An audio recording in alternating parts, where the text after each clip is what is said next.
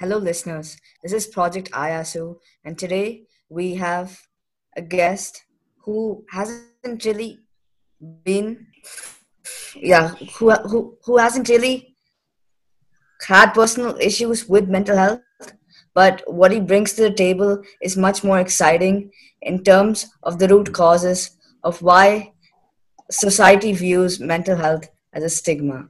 And today we're gonna discuss about this. Hi Aditya, I'm Elena, Hi, uh, I'm Shashwat. and welcome to today's episode of the Project Yasu, a mental health awareness podcast. Today we're going to be discussing two topics with our esteemed guest: mental health and how it's been treated by society, and the stereotypes and stigmas that surround mental health.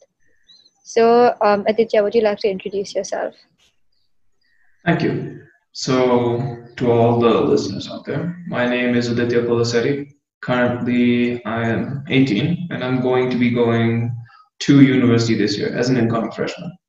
But a little bit of general background, although I myself have not been challenged with all sorts of mental afflictions, I have actively been working with people who have.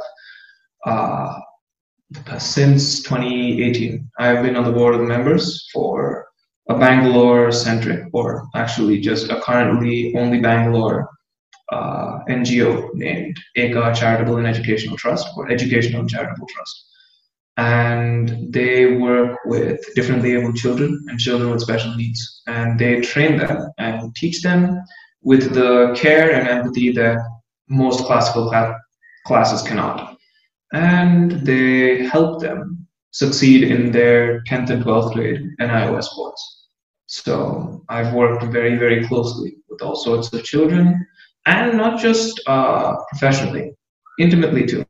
I've helped people work their way through a lot of mental anxiety challenges.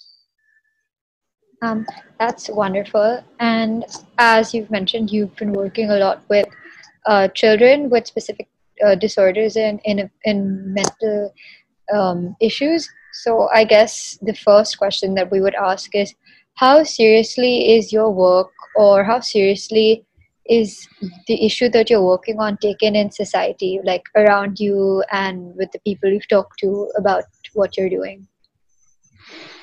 So I know this might not be a classical way of looking at it, but I think that they treat it as a faraway topic. I think they treat mental health like a very, very external idea. I think that people are aware that mental health issues exist because I've heard my friends say that they have a grandfather with a mental issue, they have a parent with, not a parent, they have a distant relative with a mental issue. And they are aware of mental health being a problem, not just around me. I'm talking about even the families Eka works with. They're aware mental health is a problem. But the issue that I see most often is that it is not a problem concerning them. If they are sane, they are fine. And that's no more, no less. So the entire system is okay, as in there's no animosity saying, okay, people who have mental health issues are fundamentally dirty or crippled. No, there's no astigmatism there. But I think the issue comes from the fact that there's so much externalization and so much distancing that people kind of snap when it comes to actually having to deal with that. Someone's going through a panic attack. What do? I leave the room. You know what I mean? I don't want to hurt them when they're in a panic attack because what if I make something worse? That's the mentality we're going into. Not, okay, let's find them, tell them to breathe, move them into a different group. Do you see what I mean? There's no active compassion or care in the circles I see. However, there is awareness. And I think that that's the first bridge we need to gap. Thank you so much. Moving on. Yes, so what are the impacts of awareness on societies around India and the world? Well, I think when you ask that question, impacts of awareness is pretty powerful. The second you can tell people that, yes, this exists, that's one thing, but telling them how to work with what exists is another. I think that simply telling people that mental illnesses are out there is similar to telling people, okay, global warming is out there. Except they're going to look at you, blink, and say, yeah, but I'm not seeing oceans by my doorstep. Why do I have to care? You know what I mean? It's not necessarily a personal problem. So I think it's really nice that things like this, especially podcasts, you're getting people to come up here and give it an emotional human take. It's not just a statistic. I think that's really awesome. So I think, like what I understood from what you said is that awareness and education should always go hand in hand. So it shouldn't just be like blind facts, but it should also be like more of an explanation about what you can do to help out in the situations and how it's caused. Because most of the stigmas that we see are definitely like from some sort of root of some sort of misinterpretation of how the illness was caused. So, and since you obviously work in a field more related to education and awareness both, how do you think that's impacted the people you've been talking to? I couldn't agree more. I believe that practicality has to come with the theory, 100%. I know people who are aware of depression, correct? And many people, as I think you guys would know too, believe that depression is self-diagnosable. Depression is when you feel uncontrollably sad, is what so many people believe, right? But only once you see somebody going through depression, when you see someone unnaturally quiet, you ask them something, and then with dead, hollow eyes, they respond saying, I don't know what to do with myself. Their voice is trembling from helplessness. Only then do you realize, well, that's depression. It's not just a few tears and everything is okay. Depression is clinical. It's not just endorphins are maladjusted and a series of hormones are improperly received. It is more than that.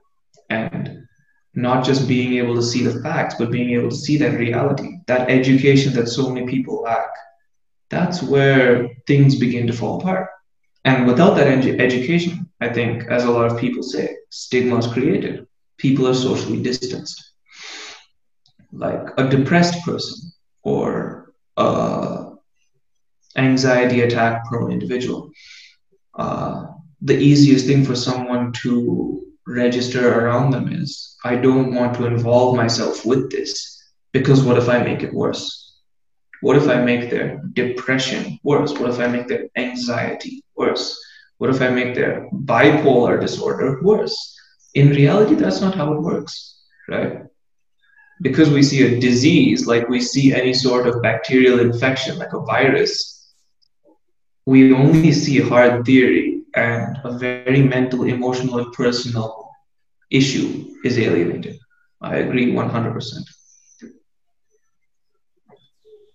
Hi, so another question I had was, since you talked about education, right? Educating people. So what advancements do you feel can be made in terms of education today, right? I mean, with the COVID-19 pandemic. So what can be made better in terms of education to people who don't know much about mental health?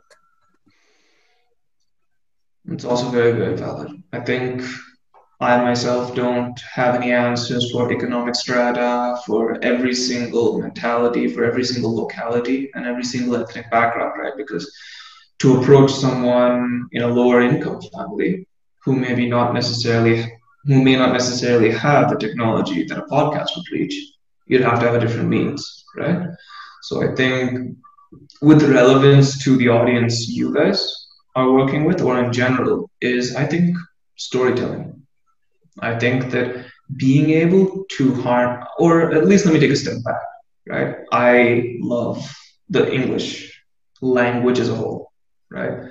I've been writing poems, I've written long stories, I've done writing competitions, and I think even Shashwat knows we've worked on some bars together, So I've done a little bit of rap too. And I think the one thing I notice is that English is a form of communication, or any form of communication. has the power to communicate an emotion, right? Or offer someone the idea of an emotion. And here the issue is I feel like people lack that emotional connect or that real world practical gravity and being able to tell that story. Not just a personal, oh, I am a survivor of depression. No, more gritty, more real, as in when I felt helpless, it wasn't just I was okay after a good meal and a good night's sleep because I couldn't eat. I didn't have appetite. I couldn't sleep properly. I forced myself to hype on coffee, and by the time I knew it, I was 3 days without sleep, and it was even worse. You see what I mean? I mean, it's not as simple as I am a survivor. It is more so the story of that survivor that makes sense. And I think that, again, things like a podcast, being able to get individuals who are comfortable, of course, first of all, their consent, who are comfortable coming up here and talking about the pure agony and the immense amounts of effort they have to put into their daily living that creates so much of a burden on those afflicted with mental illnesses. So if I could add like something kind of related to Shashwat's question, I definitely think that while educating or while providing statistics and facts, there always has to be an emotion backing it up because humans are emotional creatures. We live in we live in Yeah. groups, we live in society. We are society-based creatures. We need emotion, and we depend on different emotions like anxiety, anger, fear to continue surviving. And I think this is also related to the education system in some ways or forms. When we're just receiving plain information that's been written just to provide like a numerical value or a statistic, it doesn't entirely help to inform the person on the other side what exactly is going on. So you may know that okay, depression is because something is wrong with the person's nervous system. There's a hormone imbalance, that neurotransmitters are being blocked, but you may not understand that while that is happening, it's not as straightforward as suppose diabetes, where your insulin isn't being released properly. It's a lot more complicated because it's happening in your brain, and it has direct impacts on the emotions and the actions you take. So I don't think you can really separate emotion from mental disorders and mental illnesses because so much of it is emotion based. And correct me if I'm wrong or you disagree. I am definitely in the same boat as you because I feel like when it comes to matters of fundamental perception with the brain, it's one of the most delicate organs we have, right? It's insulated in several layers of fat. It is maintained with so many neural firings every single second. It's not a simple cut that we're dealing with, right? It's not a simple scabbing over. It's not a simple wounding. It is more internal. It is a struggle. And I think at this point we have to divert into philosophy, right? Or fundamental psychology. The human mind or the psyche is made up of the id, the ego, superego. It's talking about the primal subconsciousness, the consciousness. There is the chakra system, which says the first four are animal chakra, the first three are animal chakras. After that, you go into the human and divine chakras. There's so many different ways of looking at it, but every single psychology and spiritualism, for that matter, fundamentally describes the mind as a very, very struggling tool trying to seek some form of enlightenment, right? And if that process is impeded, it hurts. I don't know, there was a really nice analogy that I think I made a while back, if I might like to share it. It goes like Please go this. ahead. Yeah. So I think I wrote this a while back for a mental health piece, I believe, mental health centered piece, but it's a little like this. The human body creates patterns, right? Creates habits. And the more habits it has control over, the more it is aware of its surroundings, right? The more it is comfortable, the more it is in control, right? So, if I may, can I make this a bit interactive with one of you? Of course, Shashwat. Sure, yes. Yeah, awesome. It's gonna be pretty fun. So, do you guys like cake? Definitely. Yeah, sure. Oh my God, I love cake. What's your favorite flavor? I would say like chocolate, definitely chocolate. Awesome. So, as a thank you for having me on the podcast, sometime today or tomorrow, I might go down and get you a piece of that chocolate cake. There's a bakery, I think, right outside my house. And I just tried some of that chocolate cake I got you. And my God, is it good? It's just so mind-blowingly good. You know those places that give you those amazing icings, the stuff that's just so light that you can eat the icing alone and finish the cake as a separate dish? Yeah, it's just that sort of icing. It's mind-blowingly heavenly. So the next time I come down, I know that I'm going to go to that bakery and there's going to be a piece of chocolate cake waiting for me. I mean, I could have been running, I could have gone for a walk, I could have just come home after a tiring day of work, but that chocolate cake will be there, right? It's gonna be there for me. And that's a pattern. My uh, fundamental satisfaction is templated onto that cake. And I find joy when I have that cake. But then the waking moment, the bakery says closed, what happens? What happened to you guys?